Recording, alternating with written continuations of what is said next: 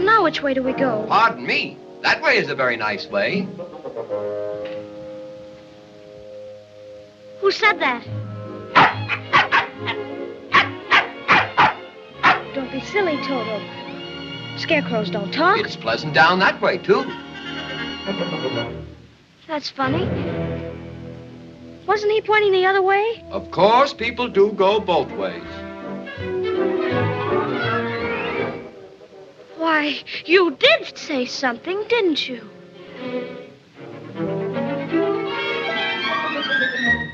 Are you doing that on purpose? Or can't you make up your mind? That's the trouble. I can't make up my mind. I haven't got a brain. Only straw. How can you talk if you haven't got a brain? I don't know. But some people without brains do an awful lot of talking, don't they? Yes, I guess you're right. Ladies and gentlemen, your attention, please. In this corner, wearing white, from the city of the big shoulders, the #1 contender in a 10-round exhibition for your entertainment. So when the bell sounds, prepare yourselves for the main event. Hi, everyone. This is Ed Hoffman, and welcome to the main event. Yeah, we saw a lot of people without brains do a lot of talking Tuesday night. We saw even more of them go to the voting booths and vote for Hillary. And some of them voted for Sanders too, but effectively ended his campaign this Tuesday. We're going to talk a lot about what happened this past week, and we're going to have some special stuff on for you. But first, before we go any further, let me introduce myself. My name's Ed Hoffman, President, Wholesale Capital Corporation, your local direct mortgage lender located in the city of Moreno Valley. Also offices in Temecula, Corona, Downey, Westlake Village, and Covina to service all of Southern California for all your real estate financing needs. If you're interested in getting involved in any of those fantastic opportunities that are real estate, and there are fantastic opportunities out there, there's great properties, and there are great rates still, and you need financing, call me toll free at 855-640-2020. That's 855-640-2020. One more time, day or night, toll free, 855-640-2020. If you want to get information, but you don't want to talk to me on the phone because you're stealing time from your boss and you don't want him to hear your personal stuff, wait till your lunch break or your government-mandated 15-minute cigarette breaks. And go to edhoffman.net, click on Apply Now, fill in all the information you want me to have, and let me know how much information you want to get back. You'll hear back from myself or one of my teammates, Matt Bradbury, Randy Sampius, Alex Rojas, Justin Clark, or Eric Marquez, and we'll help fill in your real estate financing puzzle. If you hear something you want repeated, you can go to edhoffman.net. Click on Listen to the Main Event, hear this show as well as 4 past shows, or you can get it on iTunes. Just search Ed Hoffman or the Main Event on iTunes, and you can subscribe for free, have it download once a week to your iPad, your iPhone, your iPod, your computer, your iWatch, your eyeballs, any other anything or any. I guess it comes in on Droids now too, so about anywhere you can get technology stuff. I have to ask one of my grandkids if I get confused as to how to work it. Rowan's 4. She already understands how to work these Apple things better than me. If you don't want to wait all weekend till next week to hear me hear my opinion on stuff, follow me on Twitter at Ed Hoffman, where I tweet about current events all week long. You can like the show on Facebook. The Facebook search is The Main Event 590.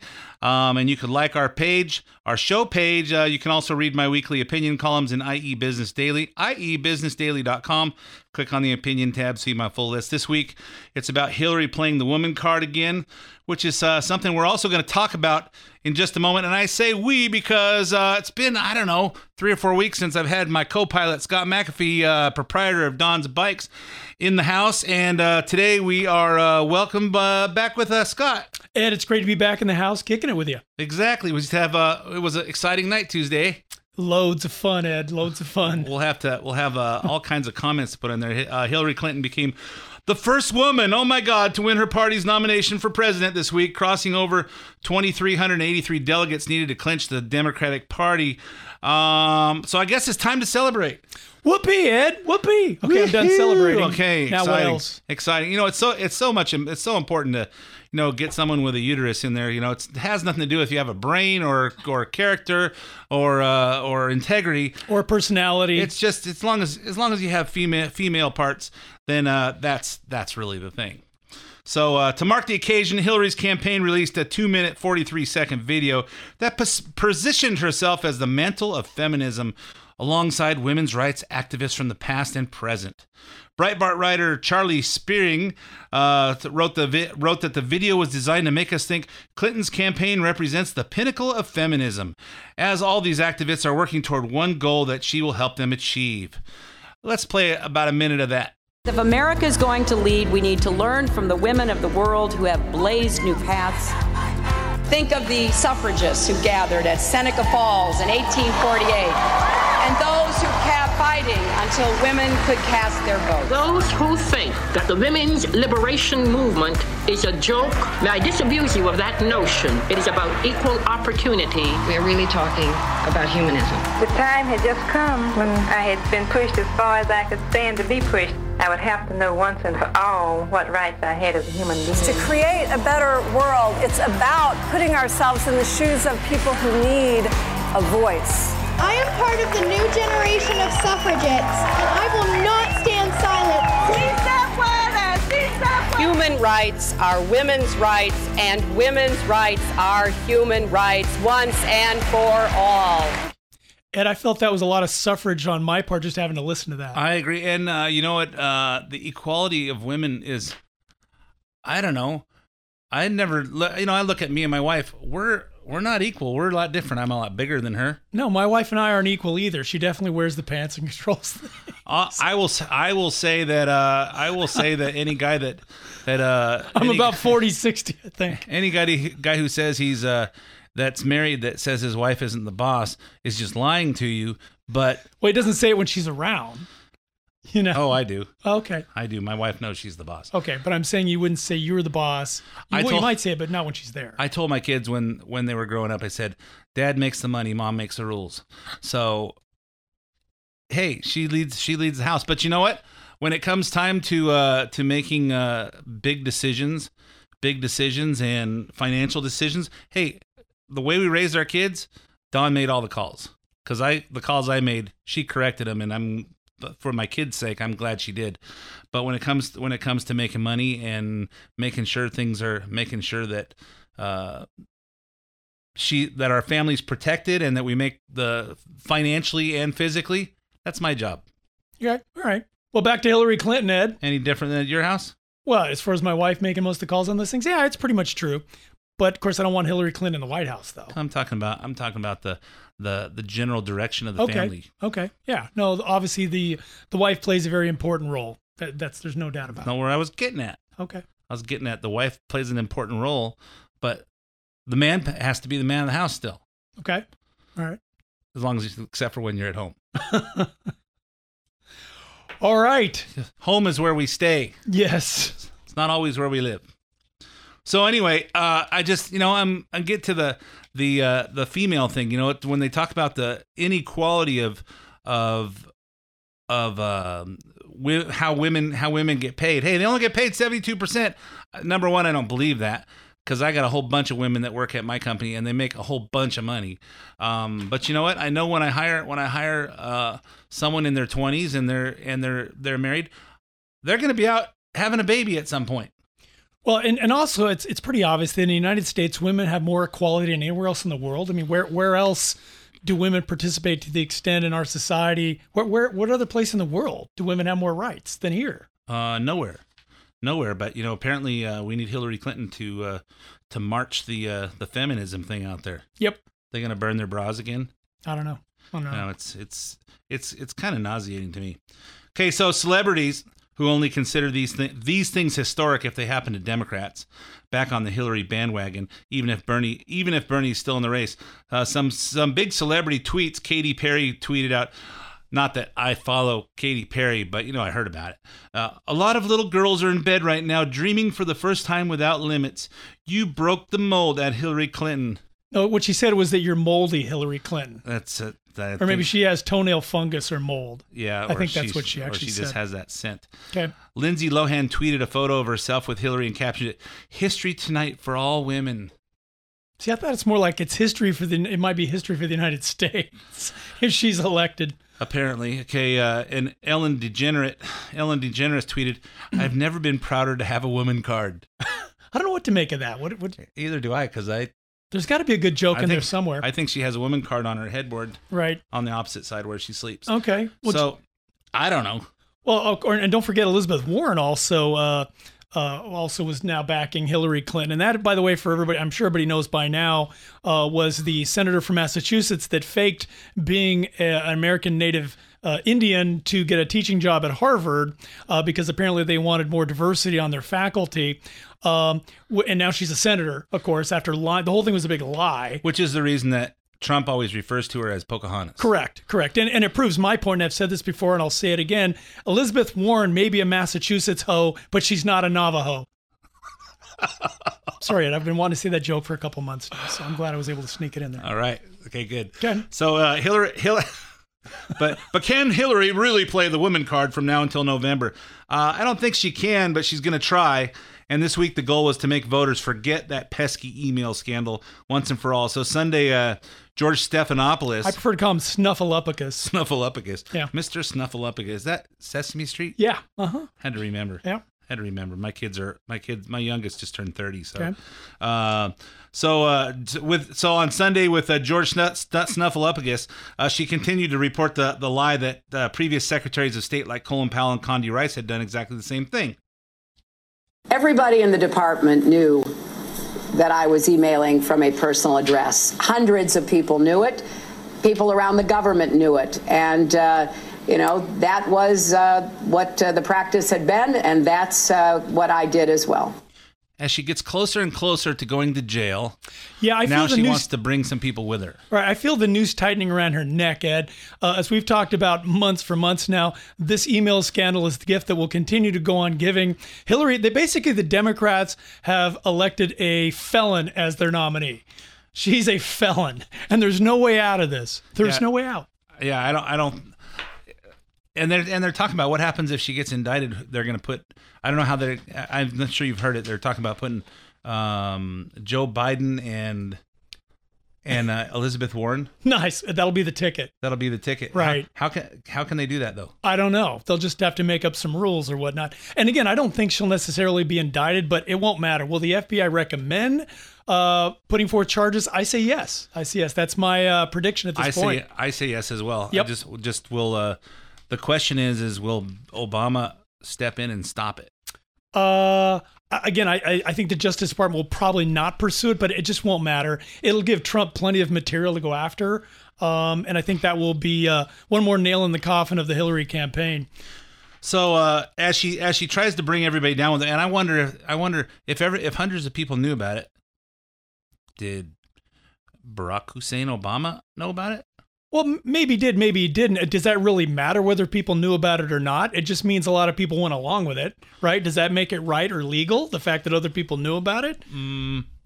I think it brings to question the competency of everybody else in the government. Exactly, the whole administration. Oh, they all knew about it. I mean, you look at the Secret Service.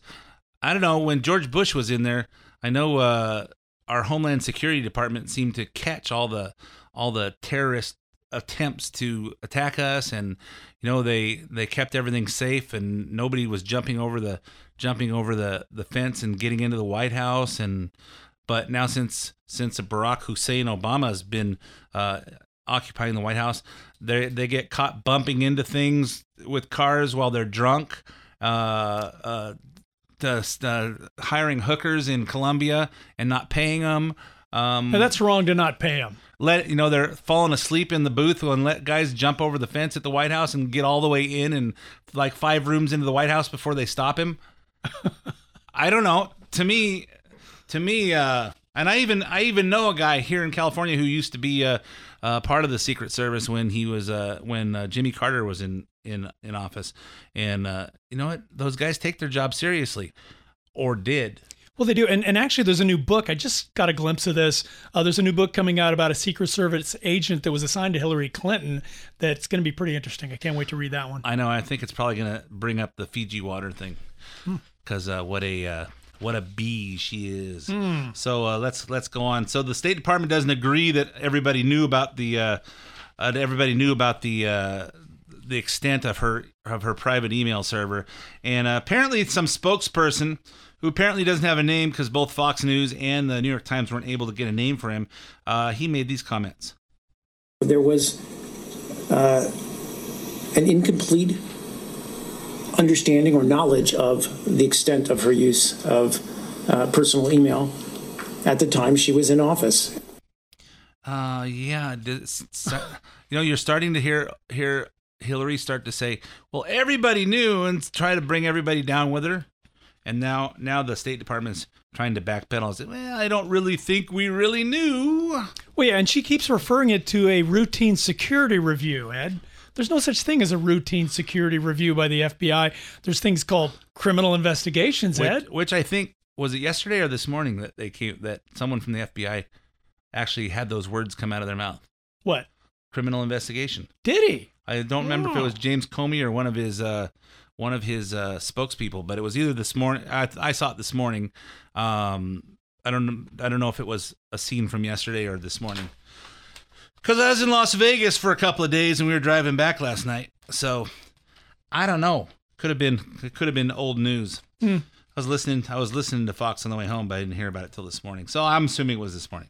So be it. So I just think this thing is crumbling, as I know you do. Well, no, for sure. And I know that, I for some reason ended up getting the newspaper for about a month. I don't like getting the newspaper because it's basically nothing but a Democrat rag at this point. I know you get the paper. I don't really know why. Don't you notice it's really biased? I don't ever read it. Okay. Did you use it to line your bird cage or something? I take the dog for a walk, and as I'm on my way in, I grab the paper and I toss it on the couch where Dawn sits and drinks her coffee in the morning, and she likes to go through it.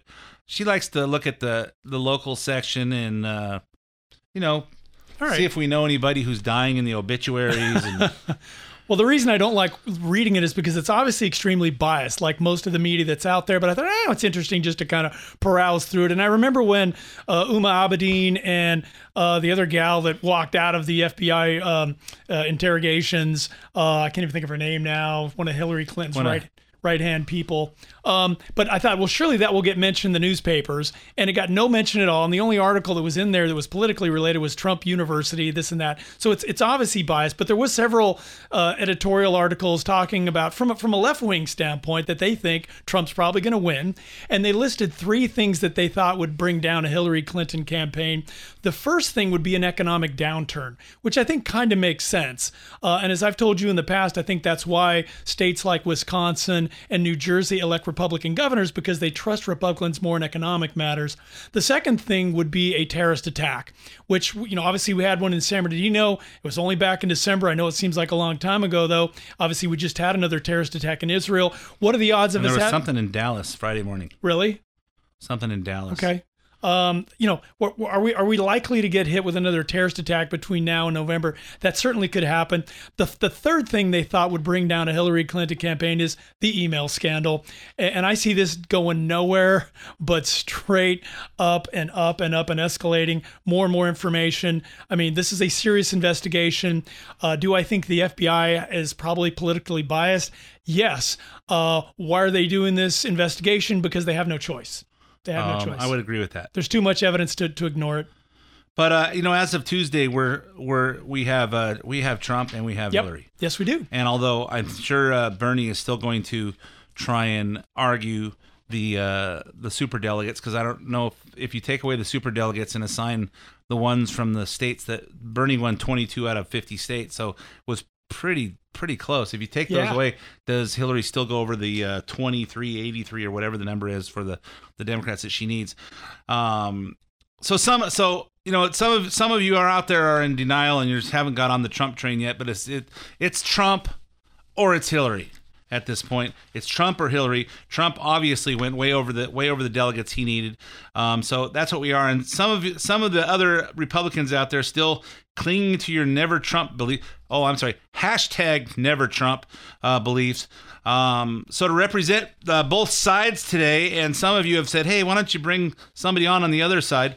And to hash it out, we brought in a special guest. Would you like to do the intro, Scott? I'd love to, Ed. And this is one of the things that concerns me quite a bit. And the reason is because there is definitely a never Trump movement on the Republican side. And we don't have to look any further than our own station here, as some of the hosts that are regulars on this station, Mark Levin, Ben Shapiro, Michael Medved. Certainly Prager's been a very anti-Trump person, although he's now resigned himself to the fact he will vote for Trump. But there's been a lot of anti-Trump sentiment and some never Trump sentiment on this side.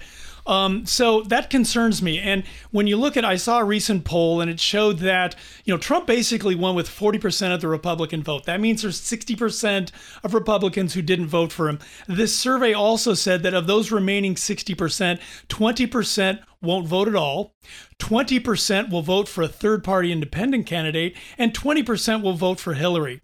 Now, if that poll turns out to be true, we're going to lose.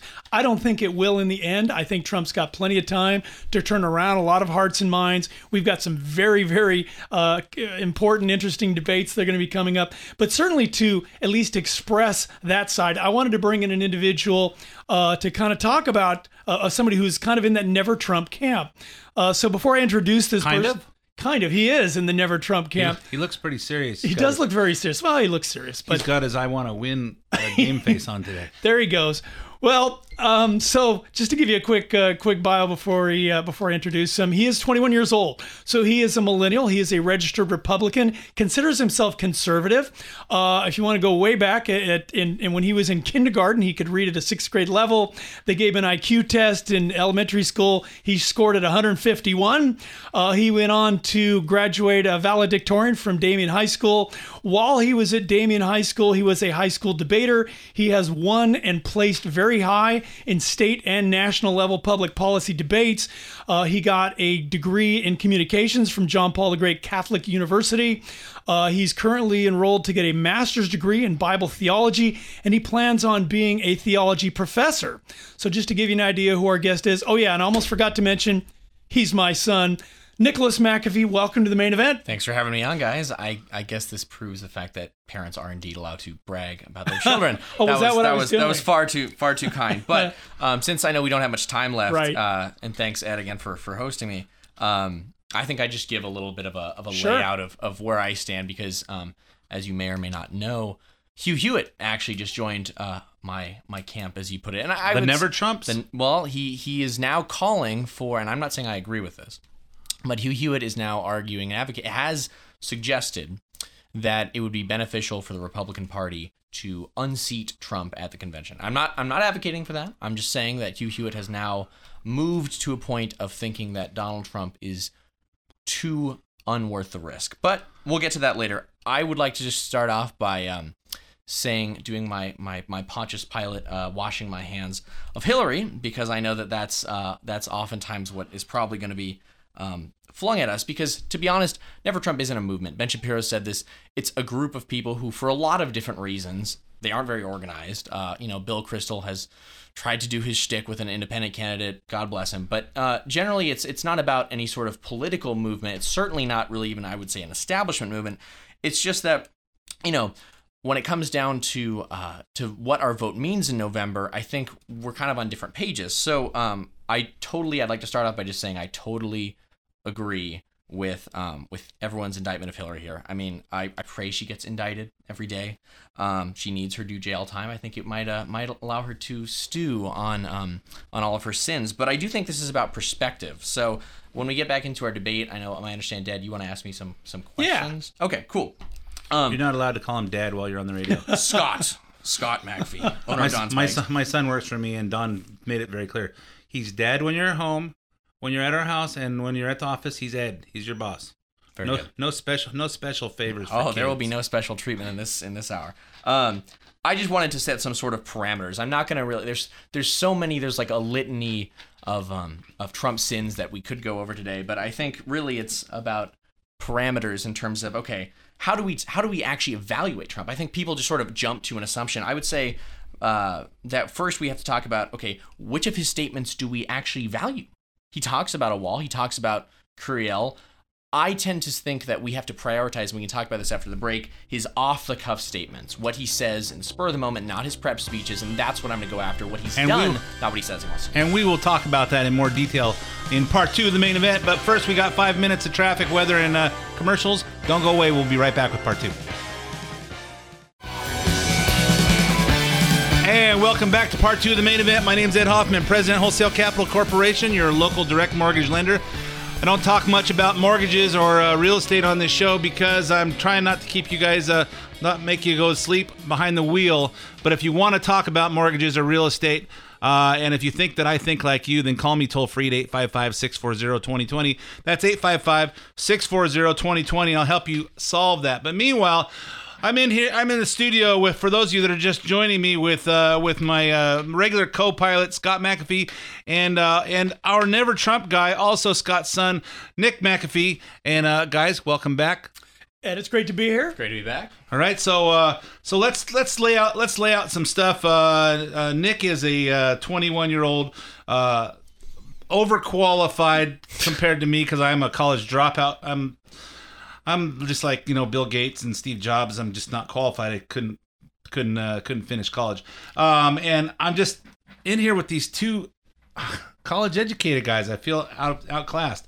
So I'm going to just try and moderate this so I don't look dumb, like I'm uneducated. Well, see, that's the great thing about living in the state of California is we're all in this great same boat where we can, come to the polls and watch every single one of our candidates lose, 60-30. So we're all in the same boat in that sense. I got to experience that feeling for the first time. That's true. And there is one advantage that I have over our Never Trump guy is I'm 54. He's 21. So there's something that, we never want to admit it when we're 21. Never want to admit it that when we're 21 until we start to become, as we get older and we start to, as we see, we raised our kids and we get wise in the process of raising kids. You get wise in the process of paying the bills all those years. So, so there's some wisdom there. So anyway, I know. So the first topic we'll talk about is Donald Trump ticked a lot of people off this week with the whole Trump University judge situation. Now, I've talked about the Trump University, the whole lawsuit thing as ridiculous because the fact that someone would spend money on a real estate, how to make money in real estate and then not do anything with it. I was at the Mastermind Summit for loan originators and mortgage people this week, and Tony Robbins spoke, and one of the first things he said again is, you know what, all this knowledge that you're going to gain without action, without executing your plan. Anybody can make a plan. It's how many people can execute one, and if you can execute one, you'd be successful beyond your dreams. And so the whole Trump University thing, people buying those how to make money in real estate and not doing anything with it. It's epidemic in this country. People going to college and then not doing anything with their degree. Well, I think I'll get a basket weaving degree. Okay, that's important. What are you going to do with it? People don't. Hey, what are you going to do with it? So but this week Donald Trump made some comments based on who the judge that's overseeing his Trump University thing. And just to do a quick recap, the judge in the U.S. District Court in question is Judge Gonzalo Curiel, who's presiding over 2 of the 3 lawsuits against Trump University in his San Diego courtroom. In late May, Judge Curiel ruled that parts of Trump University playbook documents could be released to the public. He said the reason for the ruling was the public interest in the case, and because Trump became the front runner in the Republican nomination in 2016 presidential race, he has placed the integrity of this course proceedings at issue. After that, Trump said this at his San Diego rally. I have a judge who is a hater of Donald Trump. A hater. He's a hater. His name is Gonzalo Curiel. The judge, who happens to be, we believe, Mexican, which is great. I think that's fine. You know what? I think the Mexicans are going to end up loving Donald Trump when I give all these jobs. I really didn't hear anything that was that terrible in that. Did you, Scott? No, it sounded kind of like typical Trump, That's what I thought. Sort of. He kind of just rambled, Nick. Yeah. And maybe that's part of the problem is I feel like Donald Trump, he says these off the cuff remarks. I mean, to say that he's not a brander, that he doesn't know his target audience, I think is wrong. I think he knows. I think there's an intention behind everything he does, even if it's not the most coherent intention. And that's one of, I guess, my biggest problems about Trump is I would say that the whole political dialogue, right? Politics has never been clean, but what he has sort of sunk us to is this new normal where he can make comments like that, which I would say is light race baiting. I'm not going to say Donald Trump is a racist. I don't know his heart. I don't think we can know his heart. But to sort of say that, well, there's nothing in that. I mean, I think, and we're going to play later that clip from Jake Tapper. I think he meant what he said, even if it was a short remark. Well, you know what? I will say, yeah, he's not polished. We have a really well polished orator in the White House, and I think people are tired of it because they're tired of hearing all these guys that make great speeches, and then we elect them in and they do nothing. They accomplish nothing. They don't know how to push the execute button. So, but this whole thing made a lot of Republicans cringe, including Paul Ryan, who just endorsed him in the last few days. Paul Ryan said this. Disavow these requirements. I regret those comments that he made. I don't think claiming a person can't do the job because of their race is sort of like the textbook definition of a racist comment. I think that should be absolutely disavowed. It's absolutely unacceptable. I'm not going to defend these kinds of comments because they're indefensible. And throughout the week, Trump has both doubled down and walked back his comments. He managed to do both in this interview with Jake Tapper on CNN. I have had horrible rulings. I've been treated very unfairly by this judge. Now, this judge is of Mexican heritage. I'm building a wall. So no Mexican judge could ever be involved in a case that involves you? He's a member of a society where, very pro-Mexico, and that's fine. It's all fine. But Except that you're calling into question his heritage. I think he should recuse himself. Because he's Then Latino. you also say, does he know the lawyer on the other side? I mean, does he know the lawyer? A lot of people say But I'm yes. not talking about that. I'm talking about that's another problem. But you're invoking his race when talking about whether or not he can do his job. I'm building a wall. I'm trying to keep business out of Mexico. Mexico's fine. There's nothing. But he's American. He's an American.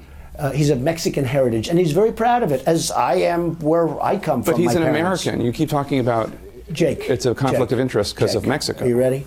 He's giving me horrible But I don't rulings. care if you criticize him. That's fine. You can criticize every decision. What I'm saying is, if you invoke his race as a reason why he can't do his job. I think that's why he's doing it. Well, when Trump talks about he's a member of a society or organization that's pro-Mexico, he's talking about the La Raza Lawyers Association, which is kind of like the Hispanic Chamber of Commerce or the like what some of the comment the Black Caucus. Yeah, to me, I have no love loss for groups like La Raza or any kind of La Raza affiliated lawyers groups. I think we as a society, we as a nation should be above and beyond those kinds of groups. We don't need a Black Caucus. We don't need a Mexican caucus any more than we need a white caucus or a group of white lawyers and attorneys. As far as Trump's comments, not very smooth, not very polished. Does it mean that I wouldn't vote for him? No. As a matter of fact, son, as you know, I just had a heart surgery on Monday. Do I care whether the surgeon made some off-color comments to a bunch of his colleagues before he did the operation? Nope. I don't care. And when I did a lot of kind of looking at Donald Trump and I'm thinking, okay, is this an act or is this really Trump? I think I've come to the conclusion it's probably a little bit of both. But ultimately, can he do the job? Can he do the things he says he's going to do? I think he probably can. I mean, let's put it this way, right? I happen to have a mom who's of Hispanic descent. Yep. I am thus half Mexican. Yep. I would like to think to some extent I am proud of my heritage. Now, the La Raza thing is perfectly, like, there are many ways, and Jake Tapper put this very clearly, there are many ways you could criticize this judge. Yep. And even Mark Levin on his show lately said, he goes after judges. That's not the problem here. The problem is that Donald Trump, and he said this about 7 or 8 times in the Jake Tapper interview, he said, look, Jake, I'm building a wall. This guy's Mexican. He's proud of his Mexican heritage. Ergo, that somehow makes him unable to do his job. That alone. There are other things that you can criticize him for. But like Paul Ryan said, to say that someone is incapable of doing their job based on their race, I would say that applies to me. If I almost became, I could have gone into law, lots of debaters do that. Would I have been, if I'm proud of my Mexican heritage, by Donald Trump's standards, unfit to judge that case? I think he would say yes. I don't. You know what? There's a difference between being half Hispanic heritage and full Hispanic heritage, and a member of La Raza. Well, being a member of he's not just a guy who's half Hispanic, half Mexican, and he's saying, hey, I'm half Mexican, so I can't. He's half Mexican. He's a member of an organization that promotes. What? Do we even know what they do? I mean, to my understanding, they like sponsor people who are, and let's face it, like Mexicans. I'm not arguing for this. I'm just giving a reason why, like. There are scholarships for everything under the sun, right? I could get a scholarship because I'm a debater. I could get a scholarship because I'm a Hispanic debater. Just because, maybe I don't fully agree with that logic doesn't mean like, every kid when they're going to college looks at their scholarship options. Similarly for this, it sounds like it's just a group of people of this particular ethnicity, and they probably get sponsorships to help them. Oftentimes you have to campaign for some jurist. I think there's not really a question what they do. It's just that they are La Raza. And well, I think Donald Trump, rightfully so, is saying, hey, I've said some stuff that some people have taken off. People are calling him a racist because he said we should stop Muslim people from coming in here until we get a hold of what's going on. We can vet these people and know who's coming in. And he said, hey, he never said that all Mexicans were rapists and criminals. He said a lot of the people that are coming over here illegally, there's a lot of it's not the Mexican government's not sending their best and brightest. They're sending there's a lot of criminals. I mean, they're crossing over illegally. They're criminals right there. Yeah, I think we agree on those things, and that's why I don't want this to get bogged down in like parsing out everything that Trump said that could be controversial, because I think we all agree he said a lot of things that could be controversial. I think what I would like to do is sort of say, okay, how do we frame this debate? How do we judge this guy? And I guess Hugh Hewitt put it really well. I mean, you can have a principled standpoint, right? I don't think he's a conservative. I don't think he stands for conservative values. But from a pragmatic standpoint, we are going to get slaughtered in November. I think there are a lot of good reasons why. If the economy turns down, if we have a terrorist attack, if something bad happens, if Hillary gets indicted, which, I mean, Obama endorsed her. I mean, I think to be realistic, her chances of getting indicted, as much as I would like that, are low. Hugh Hewitt's point is, look, the plane is crashing into the mountains. You have senators like Kirk, like Flake, people in tight races who are not unendorsing Trump because it's, what they believe in per se. It's because it's political suicide. We're going to see, for the first time, Utah is competitive now. Utah. What happened with that? I don't see a realistic world in which this nominee not only wins, I think you're seeing him losing even whites by the same proportions Romney is. That didn't cut it. I don't see a path to victory here. So I think we need to be real about what our vote means, because it's not simply voting, to stand for something. There has to be a pragmatic, a realistic solution to victory. And I think if Trump's at the top of the ticket, which it seems like he is, I think you're going to see us lose the Senate. And I think we're going to lose a lot of the House, maybe a majority. Okay, first of all, I'll counter that by saying that some of the polls have actually tightened a lot. For example, it showed Trump down double digits like months ago. Those polls have tightened a lot. As a matter of fact, a recent one I saw was almost statistically tied. For example, he's actually up by 3 points in Ohio, which is a huge swing state. Remember last time? That's the one that cost us the election. We have to look at polls as a whole. I mean, I think he was ahead since May, since he became the presumptive nominee. He has only been ahead of Hillary in 3 out of 43 nationwide polls. 3 out of 43. So even if you want to cite an individual poll, let's look at the whole scope of things. Just yesterday, the Fox News poll said he had lost. He was now down, I believe, somewhere between 3 and 6 points on Hillary, and he had lost, since his statement, since this last week, he had lost 11 points with independents. I think the trajectory is downwards. Right okay, well, for one thing, I think polls this far out, you got to take them with a grain of salt. Sure. But to show that he's only 3 points down, to me, statistically, that's about a tie. I think he's going to tear her head off in the debates coming up. I think that's going to be a blowout for her. And I think the one thing about Trump, keep in mind that the Republican Party created Trump. They created Trump by being largely ineffective on every single without, and I can't even think of an exception. Where have we won as conservatives for the last 10 years? We've lost on gay marriage. We've lost on abortion. We've lost on the deficit in spending. We lost horribly on Obamacare. Remember that's what the senators were all supposed to fight against. All the ones that got elected when we took back the Senate, they did nothing. We lost in the Iranian nuclear deal. We're losing on the stupid transgender bathrooms. We're losing on religious liberty. We're losing on immigration. We're losing on taxes. We're losing on the size of government. Republicans and conservatives conservatives are tired of losing. We lost with McCain. We lost with Romney. Why? Because they didn't fight quite And that's hard enough. a great segue into so as my sort of perspective is like, you can think about it like Republican voters who are voting for Trump. I see them as like that sort of desperate college senior who's gone 8 years without scoring a date.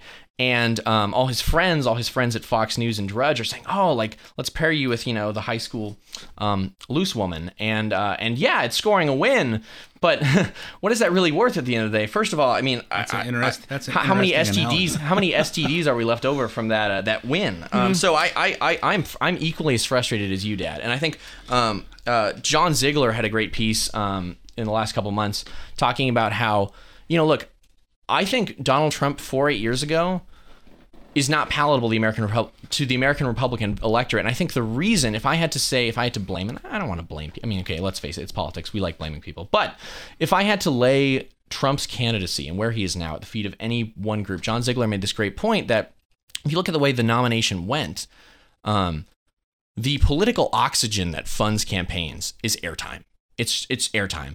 And Scott Walker was at first supported by Matt Drudge and his organization. So for a while, you have the Fox News cycle, everybody in primetime. Supported by me, too. And he was supported. Yeah. And what happened to his campaign, right? You look at like Ben Carson, you look at Carly Fiorina, you look at John Kasich. None of these people had any business being in as long as he did. Why did Scott Walker drop out so early? And I think Ziegler made a good point that as soon as all his political oxygen went away, as soon as Trump gets in the race, Matt Drudge gets behind Trump. And suddenly you have the Fox News cycle. And let's face it, we conservatives, we like grabbing onto the media outlets we have, right? Generally speaking, the mainstream media is left-leaning. And so it's good that, we like our solidarity, but I think the problem is that sometimes there's a risk of becoming an echo chamber. And for whatever reason, after Matt Drudge gets behind Trump, you see Sean Hannity, Bill O'Reilly, Greta Van Susteren, nonstop primetime coverage, either apologizing for Trump, saying he's not as bad as he is, or straight up shilling for him. You look at like Hannity's rallies that he's staging with him, just throwing him softball questions. There's no doubt in my mind that the 9 months of nonstop positive media coverage on Fox News is the reason why Trump is palatable to the American people. I don't think it's all positive. I think Hannity is pro-Trump. I think O'Reilly is he's trying. I don't think O'Reilly was in his camp. I don't think Greta is, and I know that Megyn Kelly isn't. But you know what my opinion of the last few minutes of banter has been, we're making judgments based on what is typical, what we can, hey, when this is going to happen, all these people are going to vote this way, all these people are going to vote that way.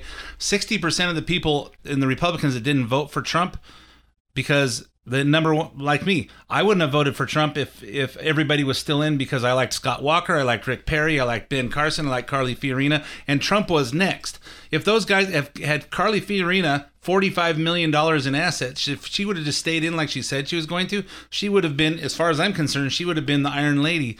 But she got out instead of staying in. But how much airtime was she getting? Like how many? I know her numbers were just flatlined. I know, but at a certain point, if she's still in, she'd start getting airtime like Kasich, and Carly Fiorina is awesome compared to John Kasich as a Democrat. Yeah. So they could have done that, and I think the Republicans are so tired of nobody pushing the execute button. Hey, I don't care what your plan is. If you can't execute it, it doesn't do anything for us. I agree. And that's why I think ultimately, and again, I think the idea of of unseating Trump at the convention, it sounds kind of cool to people like me. I don't think that's realistic. What I would say, Dad mentioned 3 reasons why Trump is going to win. 3 big reasons why I think he's not going to win comes from focus. So first of all, Trump's campaign from a business perspective has just been an unmitigated disaster. There's been internal feuding. You have the leak of that conference call. There's really no focus. He's trying to say that California and New York are competitive. There's no world in which that's the case. And I think you see lately this report came out where internally GOP donors, Trump, I think back in March said, I'm going to raise $1 billion. Easy, no problem. Now we're going to be happy if we have $200 million. There's a serious chance that not only is the GOP coffers bankrupted by Trump, but that donors just aren't coming out. There's no money. There's no one buying ads. And so you're going to see a lot of donors that flock behind Romney just haven't come out. I think that's a huge reason why Trump's going to have problems. Well, you know why November. people aren't donating is because he said he was going to bankroll the whole thing himself. Well, correct. And also, Nick, I would say for anybody that has these third-party dreams, pipe dreams, For who? Like who? Okay, Hugh Hewitt. Who's going to be the third party person? Like I want to see the name right now. I don't want to see it at the 12th hour. Big surprise. No. I want to know now. Who are you saying is going to come and be our big savior? Party. I well, think, then who does he? What does he support? And I'm not nothing.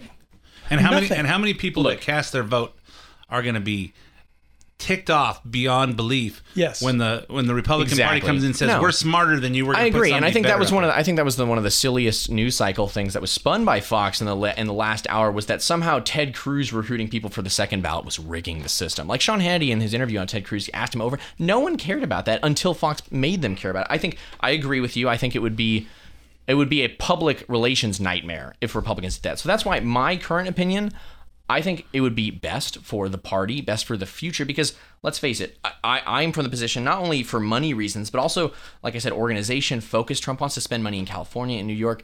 I don't think the structure is there to help Donald Trump win. I think he does have a lot of time. I'll agree with that. If the Republican Party gets behind him, they can put it in. I agree, and also Trump has the assets himself to do it. That's I'm not so sure about that either. All right. Well, I think there was a great piece, and don't poison the well fallacy on me. The New York Times, I know, New York Times, they can say some good things. I'm already bored. So Adam Davison, Mark Cuban, Adam Davison had this great piece on Donald Trump's business record. I will agree, he is a great brander.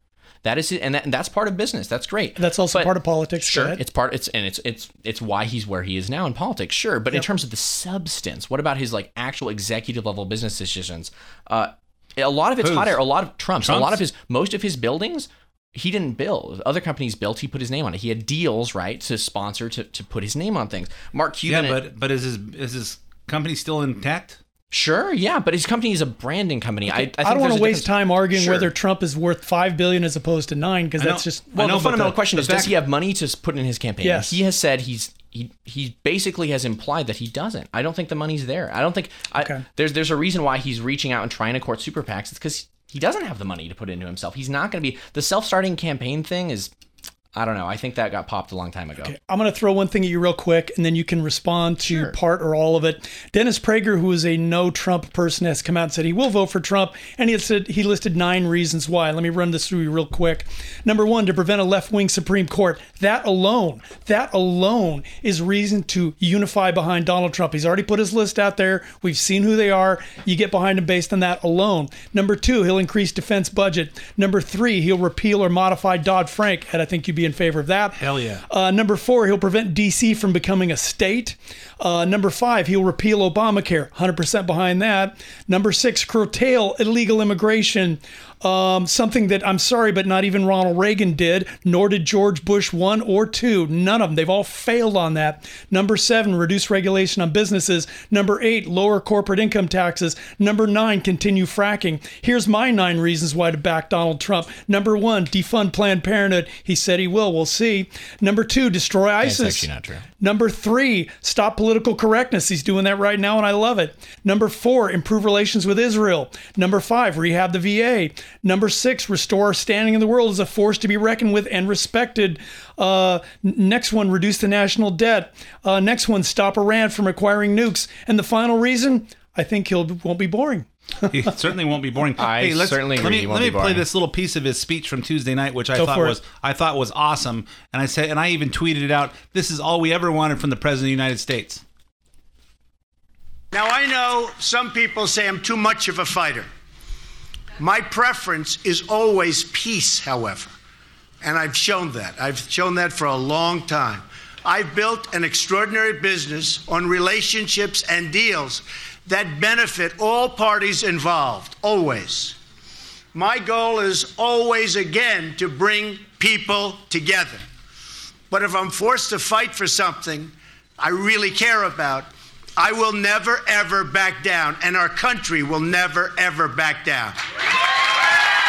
That line in itself makes you feel great about America. You know, we want someone who's going to stand up. I even said, you know, when George Bush was at his most popular was right after 9/11 when he spoke like he was mad. He spoke tough. He meant it, and he kept a stiff upper lip. And somewhere along the line, they told George, "Hey, you're being too mean.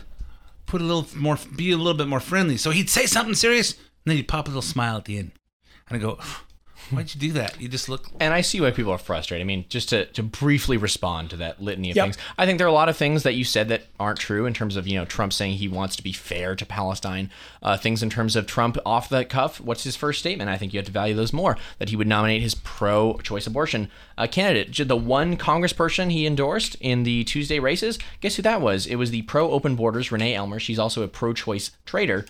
So I think you look at his track record, look at what he's done, not what he says he's going to do. Look at what he's done. I think the record there is in large part vacuous. So I would just ask voters out there, Republicans out there, to prep for Hillary Clinton, prep for the next 4 years of the same old Obama, and get ready to have a strategy for that. Don't throw all your eggs in a broken basket. And I would say, look at what Trump has done in his company and what he's accomplished, as opposed to what he said while he's campaigning, because clearly he's not a politician. Hey, we're going to continue this. I'm going to have you guys both back on in a couple of weeks. That would be awesome. And we'll continue this because you guys out in the airwaves have asked me for it. Let's put the other side on as well.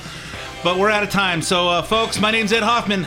Thanks for listening to The Main Event, and we will be back again with you next week.